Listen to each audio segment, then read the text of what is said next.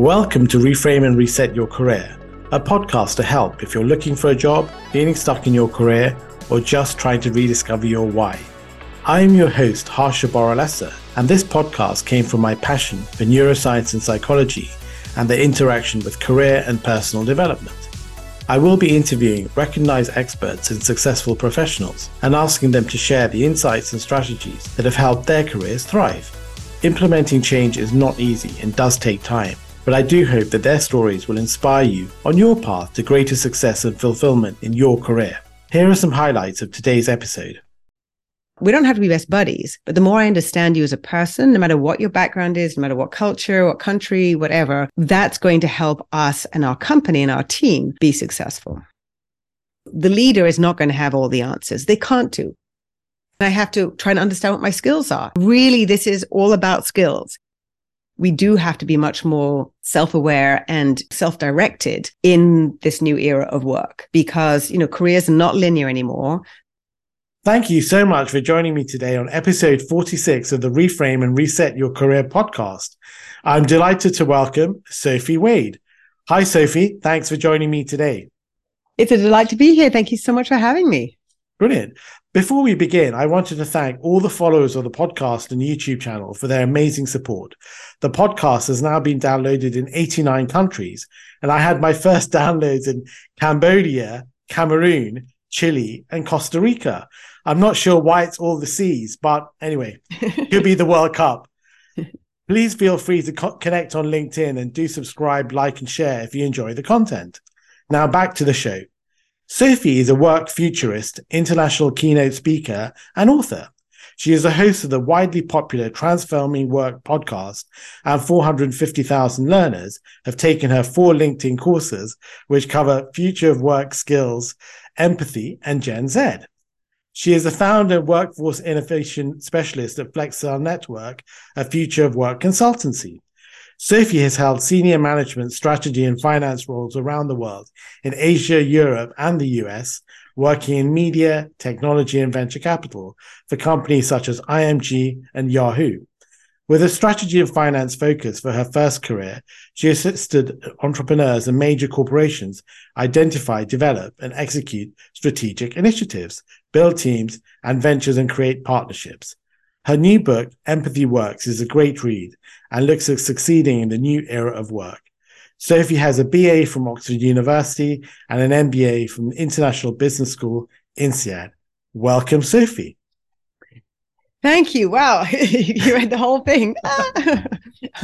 Well, the thing is, I always like to show that my guests do have credibility, and it's not just people I've met down at the pub. So, because I think it's, as you know, Sophie, as a podcast host, our obligation is to serve our audience. And clearly, if we're not serving them and getting top class guests like yourself, then we're just not doing what we should be doing. So, agreed. Yeah. So it would have been fun to meet in the pub too. Yes, no, exactly. So I'm a big fan of the arts. Is there a performer, song, book, or film which you'd like to share? I believe you're a big fan of The Princess Bride. I love that film. Oh, Princess Bride. I have watched it so many times, and it's one of those movies which I then showed my kids, who are 22 and 15, and they loved it too. I tried Monty Python a little bit too early with my daughter. And, some of the jokes are very complicated and have historical backgrounds and all the rest of it. So I've got to bring those one in later on. But The Princess Bride, my name is Inigo Montoya. You killed my father, prepare to die. Ultimate quote. Yeah. Fantastic. So going back to the start, you studied Chinese at Oxford. Was there a particular strategy behind this? I also saw that you were on the ice hockey and lacrosse team, and I found that a number of guests have unexpected sporting and other talents outside their work. So, I did science A-levels. I actually did maths, physics, chemistry, and art. The art was to keep me sane. But when I got to sort of actually applying to university, I suddenly found that I didn't want to do any more science. And as you know, in England, you can either do, there was either, I could do maths, physics, chemistry, or law, or industrial design. And at the time, this is how things have changed. I thought, that would be too much fun. I can't do that. which of course I do not agree that that's how, he may have been relevant at the time, but that's not how people should be thinking now. So my mother actually studied Russian. My father has studied Arabic at university. And so it's kind of like, okay, Chinese, why not? And in fact, one of my more distant cousins was an assistant professor of Chinese at Geneva University. And so that seemed really interesting. And I thought, well, if I don't like it, then I can change and do something else and still do a 3-year course and be 4 years, because languages are 4 years. And as it was, I did the history, politics, culture, literature, poetry, and the language. And it's fascinating, absolutely fascinating. So, yeah. So, I mean, that was quite sort of prescient in a way, because, obviously China's blown up, and did that help you sort of in your career? Do you think, Well, I then did decide after finishing university, and as part of my course, I was sent to Taiwan as part of that, which was very interesting. You didn't go to the mainland; you went to Taiwan, and so you could actually live. Foreigners at the time were kept very much and sort of segregated off in Beijing. So we went to Taiwan and really lived with each student had to live with a family. So that was really interesting to live very much integrated into the life as much as possible. Fascinating. So I did then, after Oxford, go and live in Hong Kong. I was working in Hong Kong for on and off for 5 years. And Asia, I mean, the living outside your country, I think, is an extremely powerful and important experience to also be able to look back at your country and kind of go, oh, that's how everybody else sees it. And it really, in terms of sort of, leaping to empathy, but it really helped me try and assimilate and try and understand other people in their country and understand their perspectives. And it was, when I was in Taiwan, I think, when I really sort of said, well, okay, some of these fundamental ways that people live their lives, if you go around Europe, it's sort of different but similar. Whereas Asia, in so many ways, is very, very, very different in people, how they think about reincarnation, and, spitting on the street, or the evil spit god, you have to get it out of your throat. And some of those things were so different. I was like, oh, what I know is only what I know. It's not how it is. And that really sort of reset everything for me in terms of how I looked at the world. It was very, very impactful for my life. No, I just love that, because I think that whole idea of understanding a different culture, because it's all well and good being in your own country where you're the majority. But I think really when you're abroad, then you realize what it's like to be in that other person's shoes. And I think this whole idea of empathy, and this point I think you were making in your book, which we'll come on to later, about, say, Gen Z, about the way they ask questions, or they don't ask questions, they Google, which, if you don't realize that, then you think, oh, what's going on? Are they working and everything's fine? But maybe we can pick up on that point later, which I think would be great. And then obviously after university, you worked in the media sector. So what drew you to that? Was it just the fun, glamorous lifestyle? Right after Oxford, I went to Hong Kong, and then I did go to and then actually a great friend of mine had gone to INSEAD. So I went to INSEAD, which is in France. And then I went back to Hong Kong again to work for the same boss, who actually was in a different company then. And that really, I guess, put me further on the path to be living in different places. And I love learning. So I love being outside my own sort of home environment, so that every single street that I look down, like sort of side street, I'm always learning something. Every interaction in a store is like, oh, that's interesting. That's different. What are they selling here? And how are they, how are you sort of interacting, responding differently? So that was a sort of key to launch me down that path. Sorry, I've forgotten part of your question, which was... So what drew you to the media? Sector? Well, my dad was in the BBC for 25 years. Okay. My mother had actually started in the BBC, and then actually recommended that it sort of, suggested to my father that he join. He was head of Radio 4 at one point, and he actually, prior to that, was the editor of Tomorrow's World. Oh, wow. Cool. Yeah. So that was sort of like, so media was something I was very familiar with. And then when it actually turned out, I went to have a sort of finance job, or was supposed to be in China, then ended up being Hong Kong. And then I was working at the very, very beginning of the launch of Star TV. And so that happened to be a big project. There was another project which didn't go ahead. And then this project happened, which happened to be media. So it all went sort of full circle. And I was kind of like, well, there you go. So that wasn't intentional. But then I was working at the intersection of sort of media and technology, and that became digital media. So it was at the time satellite delivered TV, and then I was working on a huge project for the same people on satellite delivered telecoms. And then I went to work for Cable and Wireless around Europe. And so that was how I really got into the sort of the digital media, and was watching along that as that evolved. And I was working sort of along that spectrum, along the sort of continuum of media and digital media, which all made sense to me. Although people kind of like, you've worked in this area and that area and that area, it doesn't make sense. I'm like, no, this is how it's organized in my brain. And they were like, okay, now I get it. And I just love that point you made that, you weren't sort of intentional to begin with. But I think there are a lot of people like that. They're not really sure what to do with their careers and their lives. But I think the key thing is just start something, do it, put all your effort in. But then actually when you're in that space, you can firstly see, is this for me? But also if it's not for you, you can look around and see, okay, what are the other things that are interesting things going on in my career? And then try and add these different elements to it. So I think I just love the way that your career evolved, in the sense that you saw these other elements to what your job, and then you moved off in those different routes. Well, yes, exactly. And I think had I stayed in the UK, that I might not have done it. I probably would have. I tend to sort of buck things and try and do things differently, very deliberately, because I found England quite restrictive in the sense that it's very classist, and you're in your class and you're sort of boxed in a bit, and you have to do and speak and whatever in a particular way, which I didn't like. And if you live somewhere else, you can just be who you want to be, and you could you're a foreigner, and the more you assimilate, the better, you're integrated.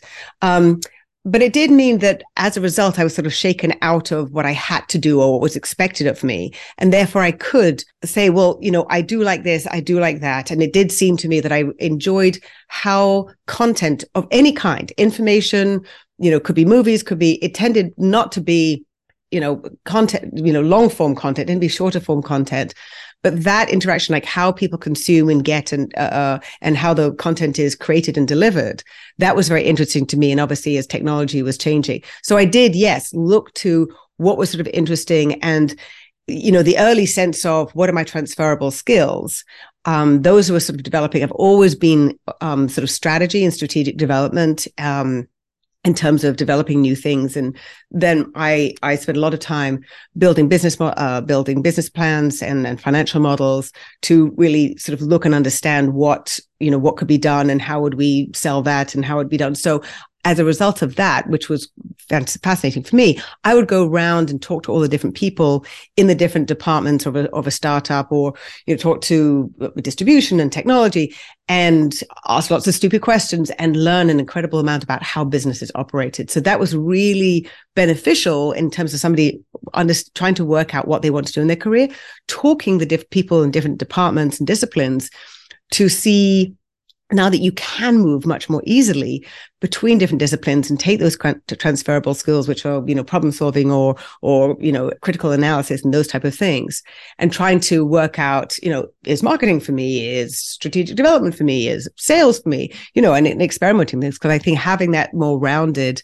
those sort of more experiences, more wider experiences, is both interesting and very helpful later on as you then start to hone in on what you really want to do. And I love that point you make about understanding more about marketing and distribution, because I also worked in finance, and when I was working in finance, I thought, look, quite frankly, I'm not really bothered about marketing and distribution in terms of the bigger picture. But it is so important in terms of say as a content creator, brand building, trying to figure out who your audience is, actually delivering what they want and the content in they want and the way they consume it. So which platform to use? Do you use LinkedIn? Do you use YouTube? How do you cut up your repurpose your videos, your podcasts? And it's quite a different way of looking at things. I mean, what do you think, Sophie? It really is. So one thing I did do very deliberately, I remember so after business school, I went back to Hong Kong, and I was working on and building and running this huge financial model for this satellite delivered telecoms network. And I mean, it was huge. It was fascinating. And I really understood all aspects of the business. It was multinational as well. So trying to understand the different ways that, the models for each country were very different. So that was absolutely fascinating. But I realized at a certain point, I need to be I need to be on the front end. One, because then you start interacting with customers or strategic partners, and you have a different view and value in the business.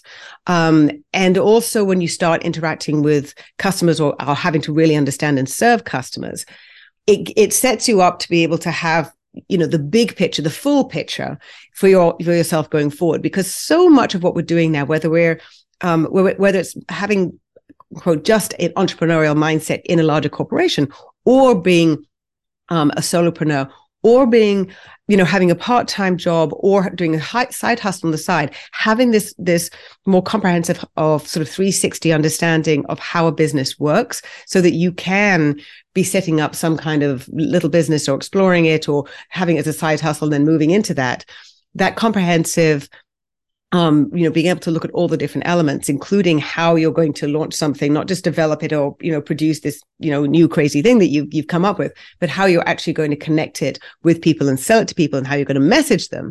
All of that is helpful to know or understand. You don't have to be doing it, finding out what you're good at and what you're really horrible at, and always avoid.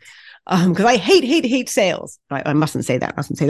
But what I do is I do a lot of stuff, like my podcast is to put myself out there so that I don't have to do cold calling. So, there are lots of things you can do to hire somebody or do something slightly differently so that you can mitigate, or, you don't have to fill in your weaknesses without you having to do it and struggle. I just love all those points, because I think I'm quite similar to you in the sense that I hate selling, like promoting myself, but I do find that actually doing a podcast and creating content, it's a way of getting out there, building your brand, but also doing it in a nice way, because it's not about you saying how wonderful you are. It's about the guests you get. And hopefully you have that conversation and then develop that relationship with you and the audience. But I'm surprised. I would have thought you were quite a good salesperson, because you come across very well. Well, maybe you're doing it subconsciously very well. So. Well, thank you. That's very sweet. On one-on-one, I'm love it. I'm passionate about what I do, and I'm, fascinated by, I love people and I love dealing with that. It is cold calling. It's those type of things. And I don't like promoting myself, and I feel like I'm, what do you call it? Like intruding or I can be very British in that sense of, and I'm sort of, and I've found out that there's a word called an ambivert. So when I'm with people I know, I'm very extroverted, but, put me in a cocktail party, don't know anybody, I'm kind of like just watching people. And if I'll glob onto one person if they talk to me, I'm like, okay, I'm stuck with you. But yeah, so if I'm talking about my, the subject, if I'm talking about empathy, and I'm talking about the future of work, I can endlessly. Fantastic. I think I'm an outgoing introvert as well, so I think you and I probably would meet each other in cocktail party. Yes, grab onto each other. I would be golden. And talk Princess Bride. There we go. Be a great evening. Very good. And actually, just going back to INSEAD and the MBA. Firstly, like, how was that experience? Because obviously Fontainebleau is a lovely place, but say if you were thinking about taking an MBA now, do you think you would still go down that route? Because obviously it's a huge cost and it's a year or two out of your life. What do you think, Sophie? I had applied to Wharton and I can't remember, a couple of other places, maybe Stanford, the year before. And those are 2-year programs. And then I did look at Wharton, and that was after that I met the person who'd been to INSEAD, because I don't think I'd really known about it. But because INSEAD is actually a 10-month program, excuse me, I do think a 2-year program is a very long time. And I don't think the last 6 months of a 2-year program are worth it. I mean, typically that has been mostly geared to helping, the time that takes for people to get the job that they want, but it's a very expensive 6 months. INSEAD is very intense, 10 months. A huge chunk of my core, really, absolutely core friends on this planet are from INSEAD. And the reason is because it's such an intense year. When you go to college, I mean, I have great friends from Oxford as well, but when you go to college, you're all doing some different subjects and you're there because you're there. And it's, well, in England, for many people, you're sort of enjoying the next sort of phase and you don't have to take anything seriously. Business school, you're there for a very specific reason. You've changed country for INSEAD. You've taken out a loan. You're taking out a loan and you're not earning. And so you're very purposeful about what you're doing. So you have lots of conversations with people because this is one of the really beneficial things I think about a business school experience, if you can do it, is that you have lots of conversations with like, okay, so what do you, obviously not quite this direct, but what are you doing that you don't want to be doing anymore? Because often people are using it to change. Is it one of the key ways to change before it was much easier to sort of move around? Why don't you want to be doing that anymore? What's like you that I'm in what way am I like you that I might also not want to do that? What do you want to do next and why? So you have a lot of deep conversations at a moment in so many of the people's lives because they're all making a big decision about what they want to do next and why they're taking this time to learn some more stuff. And because of course I'd done Chinese, having some more, learning all about marketing, doing international financial management, a lot of these and negotiate. I didn't do the negotiation analysis, which is really core at INSEAD, but it's a very interesting, intense year to understand a lot more about what you want to do and about why other people make the decisions they do, and how do they relate to you. So that's one of the reasons you make such great connections, because everybody's at this moment, in some ways like the period that we had during the pandemic when we were all sort of raw and vulnerable together, kind of going, whoa.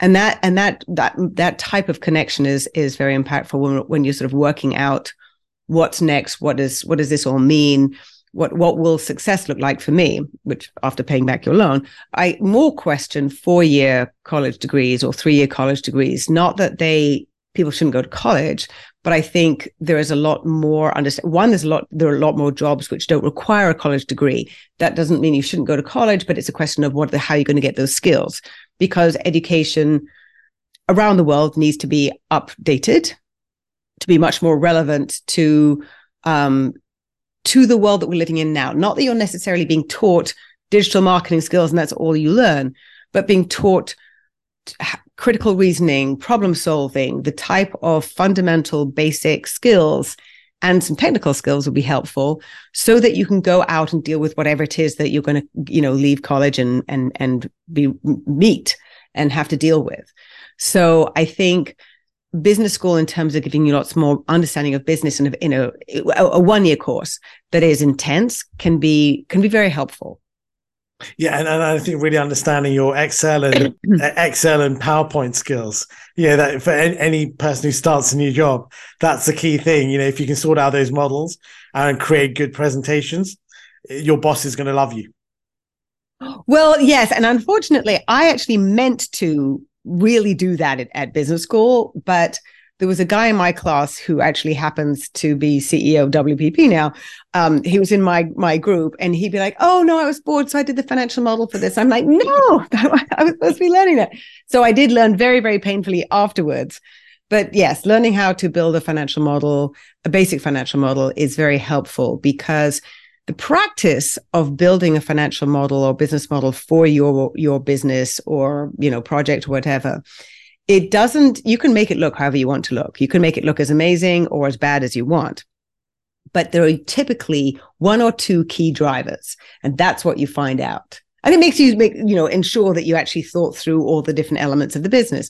But the 1 or 2 key drivers, and when you find those out, then you actually have a core understanding of what's really going to be impactful to you. And I think that's true of life as well, in terms of what are the 1 or 2 things that really matter to you.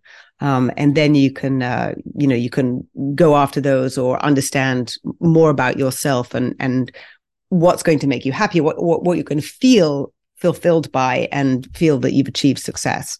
Yeah, and I love that point you're making about, I think, really trying to understand, say, in life and work, really understand what it is that sets you apart from everybody else, what makes you special, and really major on those. Because I think, if you can sort of create that thing where you're so indispensable in one or two areas and really set yourself apart, I think that's the key thing, rather than trying to bring up your weaknesses. I think you need to be self-aware enough to understand like what I'm not good at and make sure that you get support or you ask questions. But I think it's where you're really outstanding. That's what sets you apart. I mean, what do you think, Sophie? Yes, definitely. I wrote an article, which is on the HuffPost several years ago, probably 2014 or something, called Me, Myself, and I, Inc. And it was exactly that. It was basically saying, if you think about yourself as a business and what's your USP, what's your unique selling proposition, and you may not know it now, and that's okay, because it's something that evolves, and you can certainly ask people around you in work or your friends. And, one of the core things might be you're an incredible people person. Like, okay, that's actually really, there are lots of jobs and situations that will absolutely, enable you to have enormous success.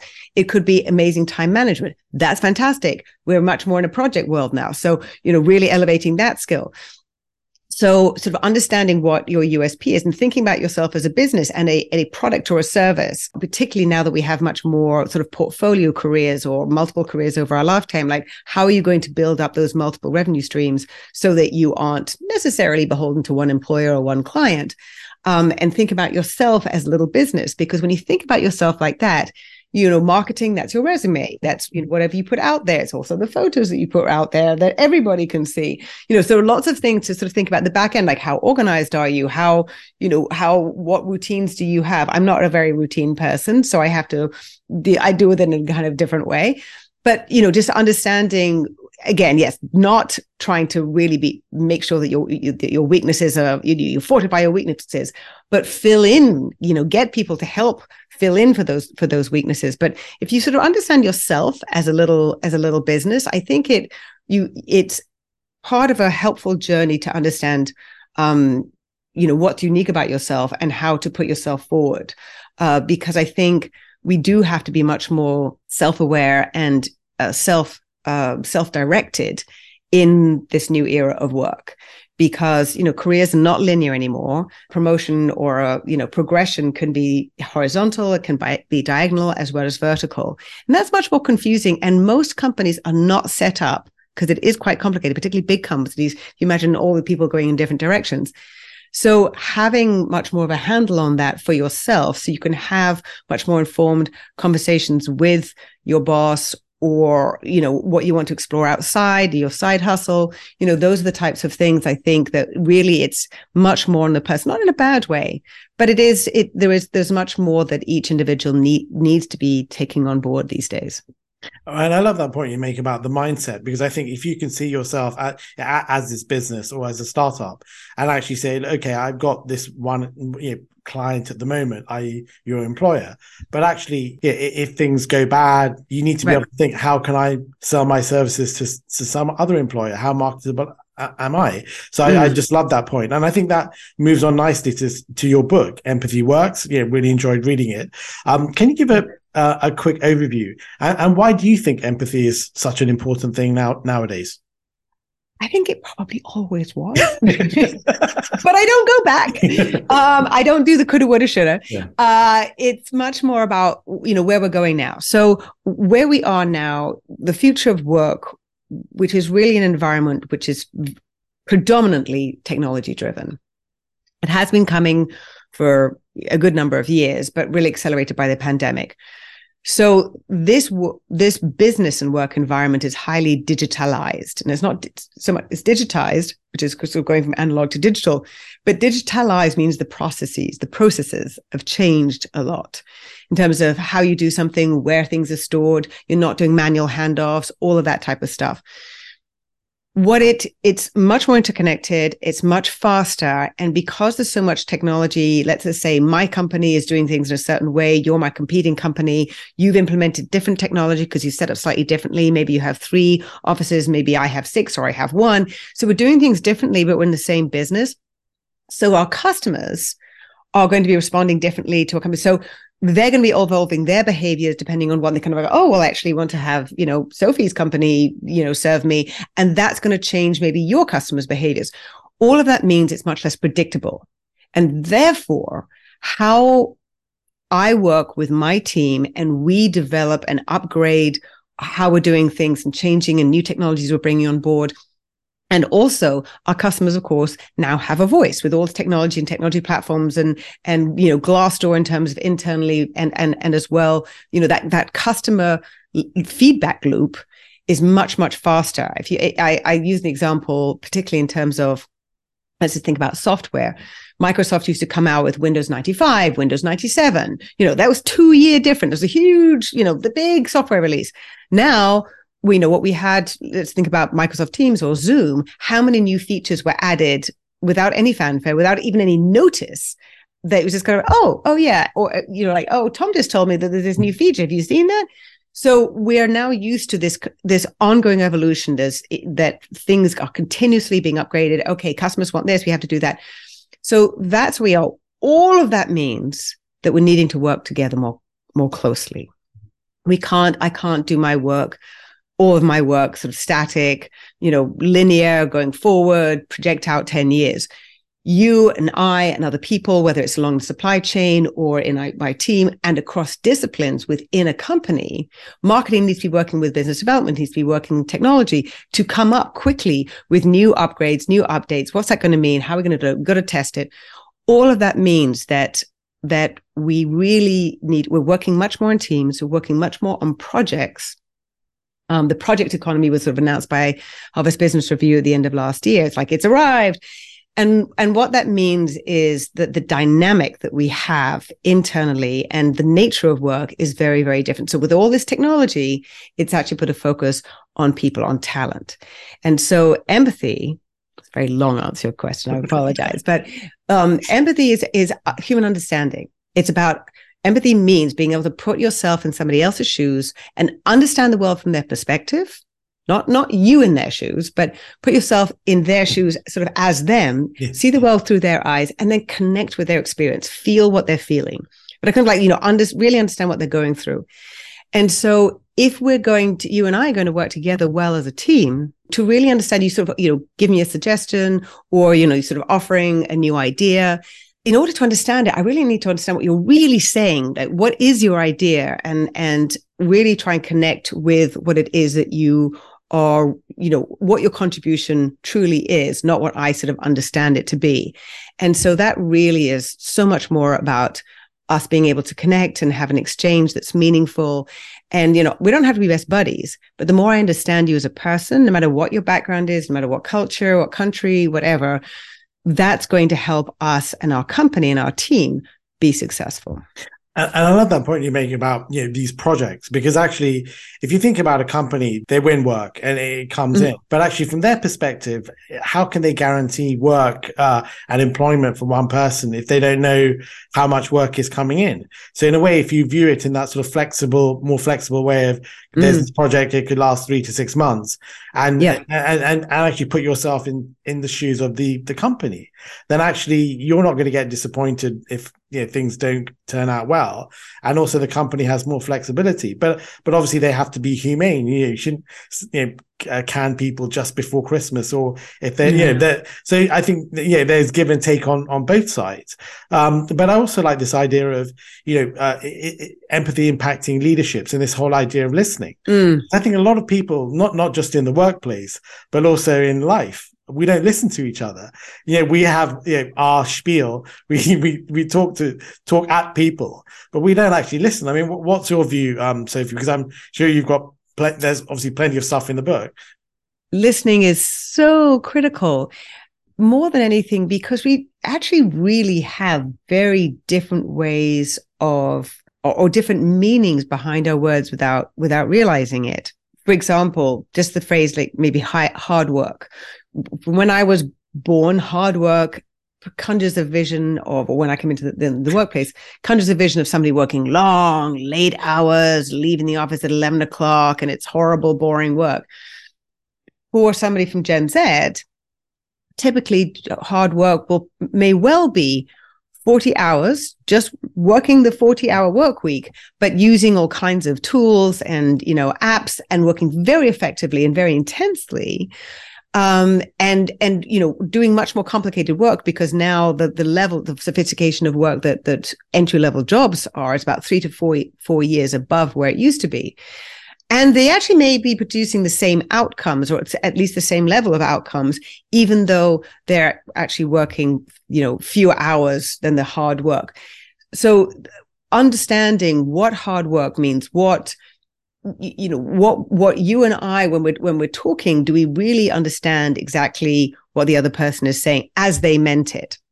And so restating back to someone, listening hard, then restating back. This is what I heard you say, to make sure that you do understand, because just that, one, it means that you believe you understand that I really want to understand what you say, that I have been listening. I value it.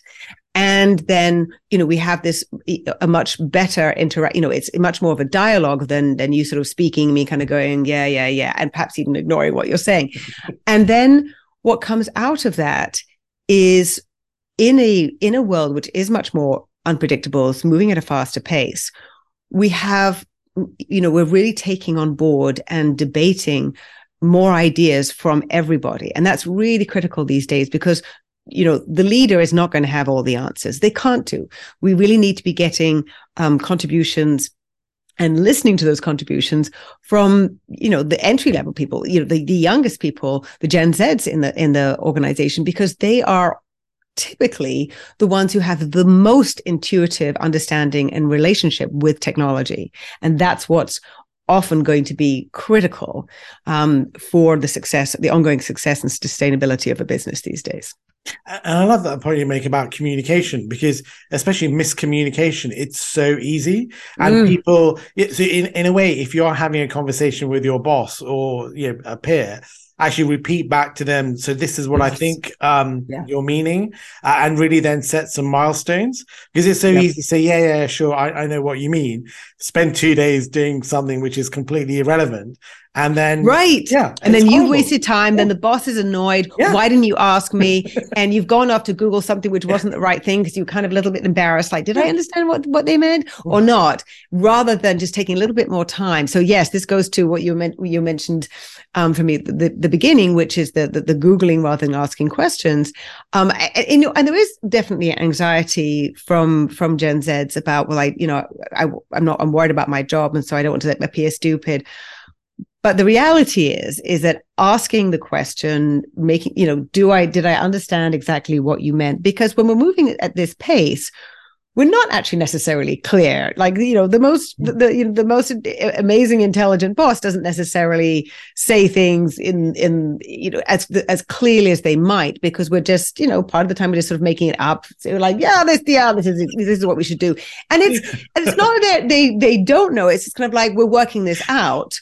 But when we have more of a clarifying interaction, then we can, people can offer sort of more ideas and more inputs and come out with a better, more thoughtful, more informed solution that we can then move forward on. Yeah, and also just getting, say, feedback from your customers or the people who are listening to your content, because I love when I hear back from my listeners, and I'm sure you do as well. And once I got this feedback saying, I really like this, but I don't like this, and because I actually met up with a couple of people face to face. And I much prefer honest feedback like that. Saying, Harshay, look, this didn't work, but this did work. And I said, I just love that, because I know that there was no malice, or it was all about trying to make the product better. And give their input. And it's almost like co-creating something, because I'm sure you're working with people maybe on the marketing side or whatever. And, I always tell people, look, if you don't understand something, let me know, feed back to me, because as you're saying, I may not be clear, or you may have better ideas, or whatever it is. I mean, what do you think, Sophie? Well, absolutely. I'm just about to be developing some scripts and going to be launching a little bit into TikTok. Oh, cool. Both for some stuff which is very much career based, under this phrase that I trademarked almost 10 years ago now, which is called Ambition for Life, which basically ambition for all your life activities, both professional and personal. So, but the audience that I'm really targeting is sort of 22 to 40, I guess. Obviously, with TikTok, it's younger, sort of 22 to 30. But I'm not 20, in that range. So I need to get. So I found a guy who is, I think, 21, and so he's going to be helping doing with the post production. But I really want to hear what he has to say about, how I've phrased, and he did help me with some of the scripts. He was like, some of the words, you can make them a little bit, shorter or just, more direct or more chatty. I tend not to be super colloquial in some of my in how I speak. So that will be very helpful for me to learn, because the thing that has been so fascinating for me in this my second career is that no matter what I see in terms of the trends and where it's going, I mean, a lot of that is not brain surgery at all. It's like you look at the trends, you look at the data, and you can kind of like see what the possibilities are. They're not. But how I convey that to people so that they hear it and then help them with sort of ideas and suggestions about what they can do, the sort of takeaways that they can act upon. If I say it in certain ways, it's just going to land. It's going to be ignored, or it's just going to land and be dead on the ground. So really trying to work out how I can say things, really understand and empathize with my audiences, means that I have to do a lot more listening and a lot more, empathizing with, customers, potential customers, trying to understand a TikTok audience. Because if I want to use the knowledge that I have and the understanding that I have to help people, I have to say it in a way that it's in the language that they understand. Yeah, and I just love the point that you're making there, Sophie, because I think it's not about copying and pasting something. You can't say just take a podcast and then create a TikTok video. What you need to do is really think, okay, how is this going to impact? What is the real problem of my audience? How can I add value to them? And maybe also in the workplace as well, you really need to think, okay, I've got this skill set. How do I make sure that my, say, colleagues know exactly what I'm doing? My boss knows exactly what I'm doing, because I'm sure you've experienced this, that it's not the best people who succeed in the workplace. It's the ones, sometimes it's the ones who can almost manage their profile and be seen to be the star or whatever. I was just going to say that it's really challenging right now, because for everybody at every layer, very much at the top, coming out of the pandemic, everybody was like, okay, let's get back on track, let's get going. But the world has really changed. Like, there is no back to go back to kind of like how we were doing things, because that's, then we can really supercharge it and develop. Like, there needs to be a whole bunch of transformation that needs to happen in order to be able to move forward properly. Like, that's very challenging, particularly if I, as an older leader, have been doing things the same way for 20, even 30 years. To make that change is very difficult. As let's just say for Gen Z, very challenging for them, because it's a very new type of a working environment, which is the only working environment I know, because that's what I've come into. But my bosses, or maybe the leaders of the company who are much older, they don't really understand it. They don't see it as I see it, because this is all I know and they know something different. So we have a lot of disconnects here. And that's making it very messy with a lot of tension. So, this is a pretty messy. And within that, so the more I have to develop my career, and I have to try and understand what my skills are. Really, this is all about skills. If I sort of say this is a skills economy, that sounds like, the sharing economy and this, that, and the other that's going to change. It is really about skills. And the reason it's about focusing on skills is that because, my LinkedIn courses are really sort of, more and more focusing on skills, is that how a job is accomplished, how I accomplish my task changes a lot from year to year, how you did a PR job from 5 years ago to now, or how you developed a product or launched distributed a service in, let's say, in media, has changed enormously over the past 5 to 10 years. But the job title may still be the same. So what are the skills that you're using in order to get your task done? And what are the skills that you're good at? And the more you can be doing some of those, and also what skills you need to stay competitive, to be developing your career in the ways and sort of like the different pathways that you might, progress forward. So really understanding what your skills are. And that's really not evident. I mean, often when I'm talking, I'll say, okay, who here knows their top 3 or 5 skills? And maybe 5% put their hands up. They're like, I think I know. Most people don't. So that is really something that I advise everybody to work out what your skills are. And it can be things like, hard skills and what we call soft skills, or people are now sort of calling power skills. And I like that. So interpersonal skills are very, very important, as well as hard, like coding skills, or, whether it is marketing or business development or strategy, something like that. But having the full suite or really understanding your full suite of skills will help everybody enormously in terms of how they progress and what they know what the next steps need to be to get them more and more to where they want to go.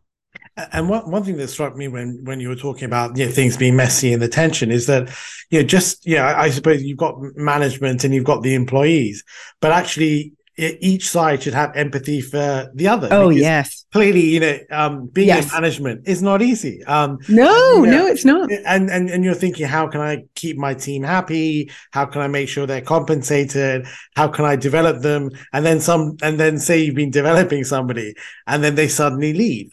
Look, and you can't blame that person for leaving, because if there's a better opportunity and more money, that's just the way of the world.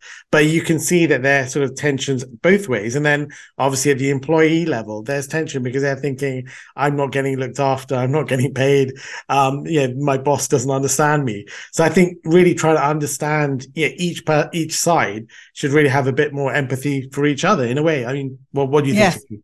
Yes. Well, the career progression challenge is extraordinary. The new data that I've learned over the last month goes to show that for most employees, it's only 20% of employees believe that the next step in their career is supported by their company or boss. And that it's not that what it meant by that is not that they don't want them to succeed. It's that it hasn't been really taken into account. And part of that is, the way I see it, is that because we don't have these linear career paths anymore, which you sort of you got on. I mean, I always use marketing because it's kind of like a sort of easy one in terms of progression. You get on, you're a sort of marketing associate, and then you go and you get a bit more skills. Like, because these linear progressions aren't there, we don't have as many layers of hierarchy, because you can be moving sideways. It is much more complicated to map and plan and schedule and upskill and move people around when they're going in different ways. As a result, there are a lot of people who are in sort of limbo, and talent mobility within organizations is not easy at all, because it's not just about understanding what my team members, each one of my team members wants, and mapping, understanding what the skills they need. And John needs this, and Margie, needs or wants to do that, and how we're going to plan that, and the spots that they want to go into so that they're not overlapping.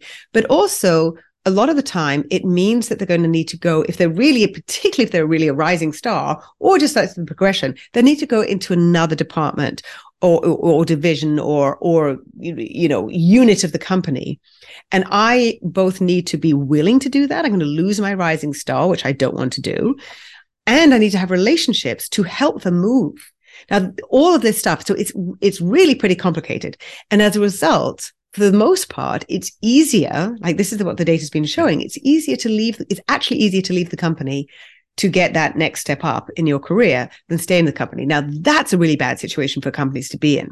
So what I would say to people in their career, if they're in, a corporation, is trying to help that conversation. It's, before you leave, look at and try and have the conversations and maybe to be developing relationships across the company to see and explore and understand what the other opportunities are and try and make that happen. I'm not saying it's going to be easy, but those are opportunities. We're in this period of flux, and it isn't easy to really get the whole company into a very, very different way of looking at talent and being able to have them be mobile. There are new startups that are sort of facilitating that. But more than anything, a company needs to understand its skills inventory. They need to understand all the skills they have within their company, which they, if you have all you have is everybody's old resume from when they joined the company, you have no idea what people are really capable of in your company. So this is a very interesting time. So if somebody wants to leave, and also the other point I'll make, which is a little bit radical maybe, is that it may well be that somebody's next progression should be out of your company because your company at this moment doesn't have something which is really the best next step for them. So help them, because if you help them, then they go and they're like, oh, Sophie, it was awesome. That company is amazing. And they're my best ambassador. They're going to help me get new recruits. They're going to really be talking up my company. And you're going to get really good recruits. And in a tight labor market, or depending on, obviously what industry you're in, but it is quite a tight labor market particularly for top talent. You're going to want to help people, whether it's within your company or actually moving on out of your company too. No, I just love that point, Sophie. And also I think just the whole idea of the mindset as an employee, you need to just take ownership of your career and really say, okay, this is what I'm trying to achieve. Can I achieve it at that company? Have an adult conversation with your boss or supervisor or whoever, but also this idea of uncertainty, because I think if you can have this mindset of, okay, life is uncertain, life is messy, and it's not really going to change. But if I can surf that and take advantage of that, that's actually, because sometimes I think you don't really know what's going on, but that also means you can try things. So say in the pandemic, you could try stuff which you just couldn't do beforehand. So in a way, there is opportunity in uncertainty. What do you think, Sophie?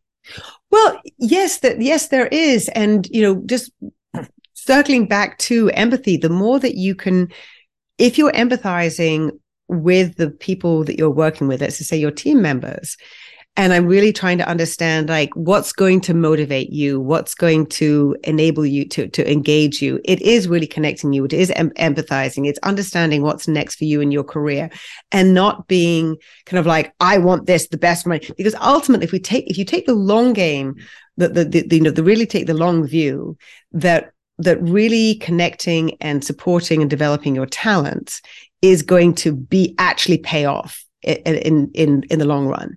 So that if you're helping somebody leave your organization and be experimenting with new things, as you're saying, whether it could be, in another department, and, kind of go, well, if I lose him now to another department, and I know he's really great, I don't want to lose him, but he is really great. But I also know that if I do that, then somebody who's really great in that department, they're going to, whoever's like leading that department, it's Janie, she's going to sort of say, well, hang on a second, I got that really amazing person. They're going to pay the favor back, because we need to be that positive spiral is reinforcing, so that we're actually all making progress in the same way that's benefiting the company, and sort of looking towards that view. Because if we're helping each person develop and connecting them and helping them work in the best way possible, which is working from home sometimes, collaborating, either virtually or in a third place or in the office, whatever it might be, enabling people to do their best work is really sort of empathizing with them, not having too many meetings. I've got a whole pet peeve about meetings, but that's another thing.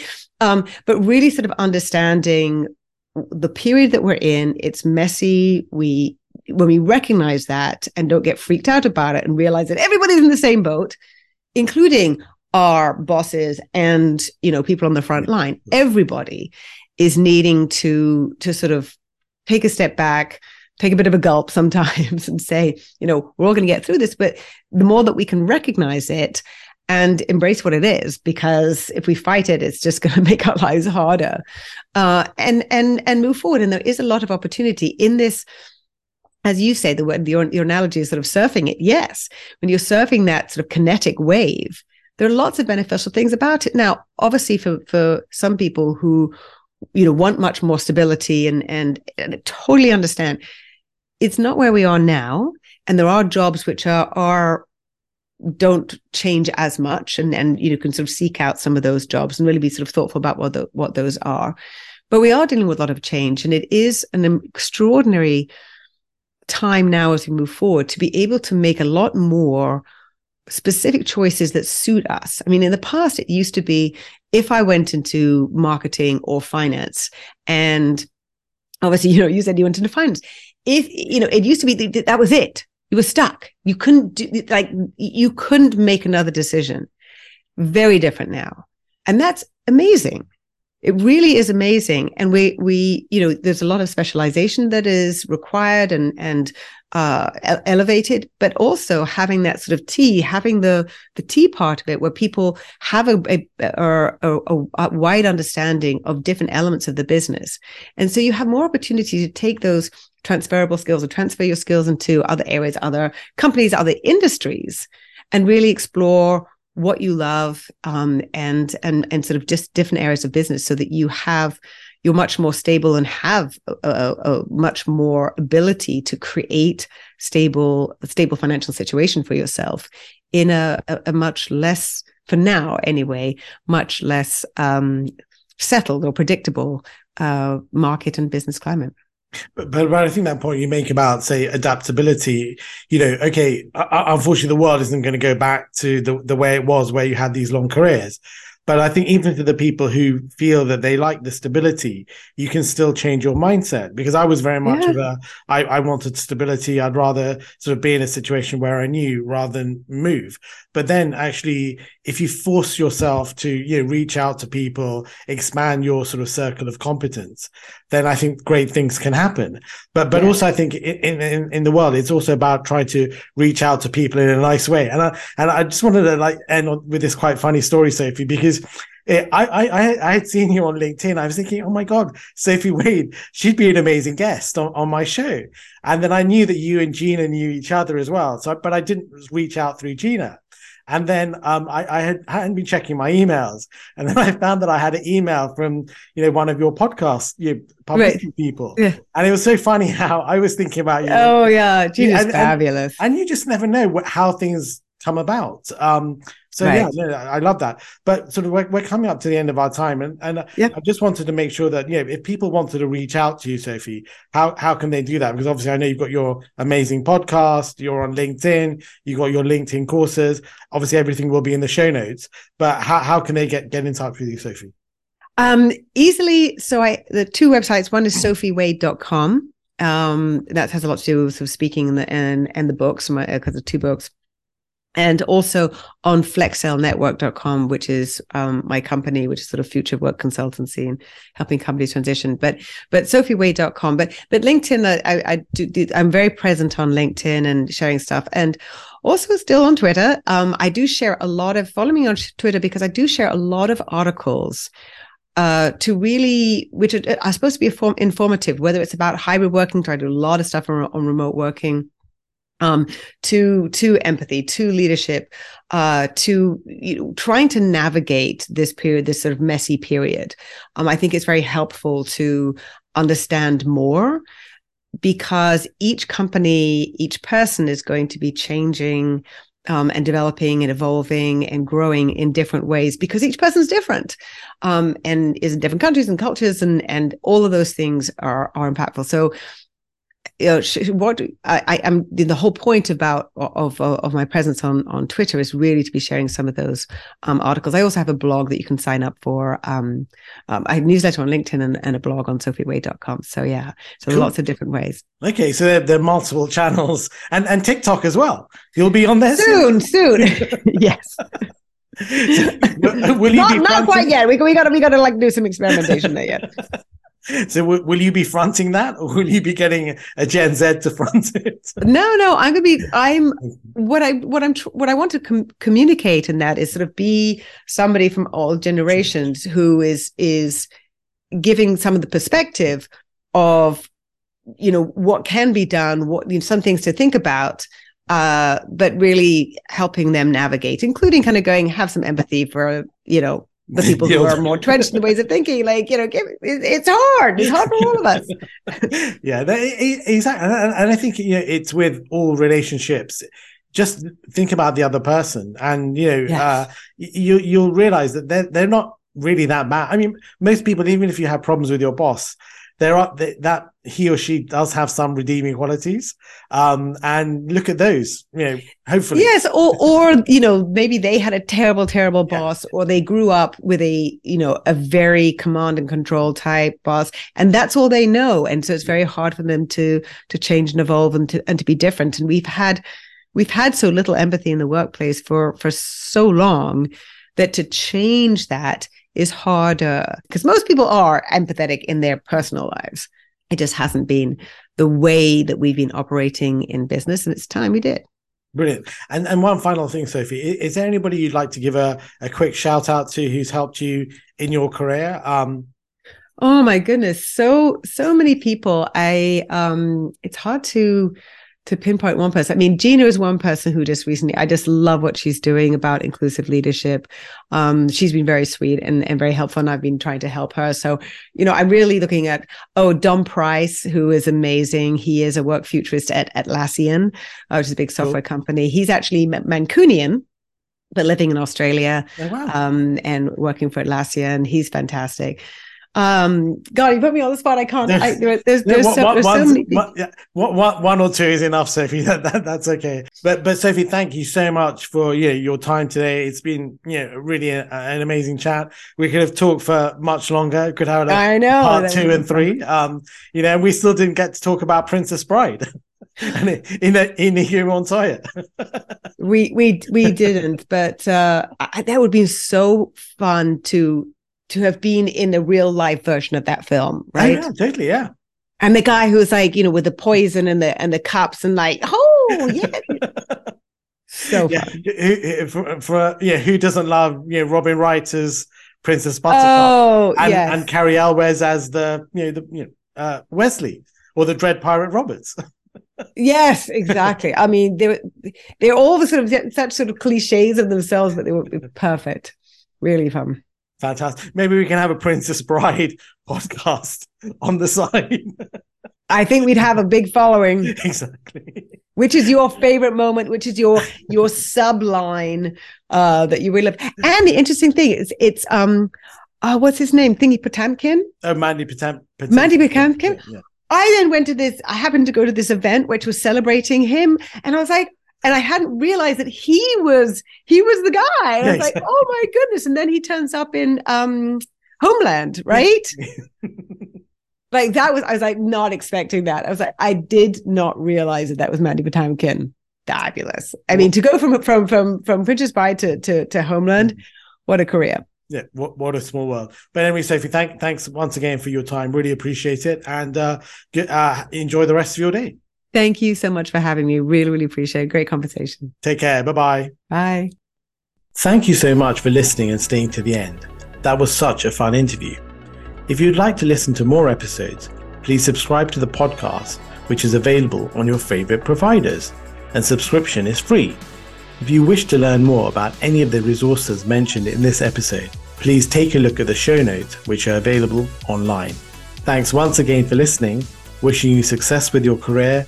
I hope you will join me again in the future.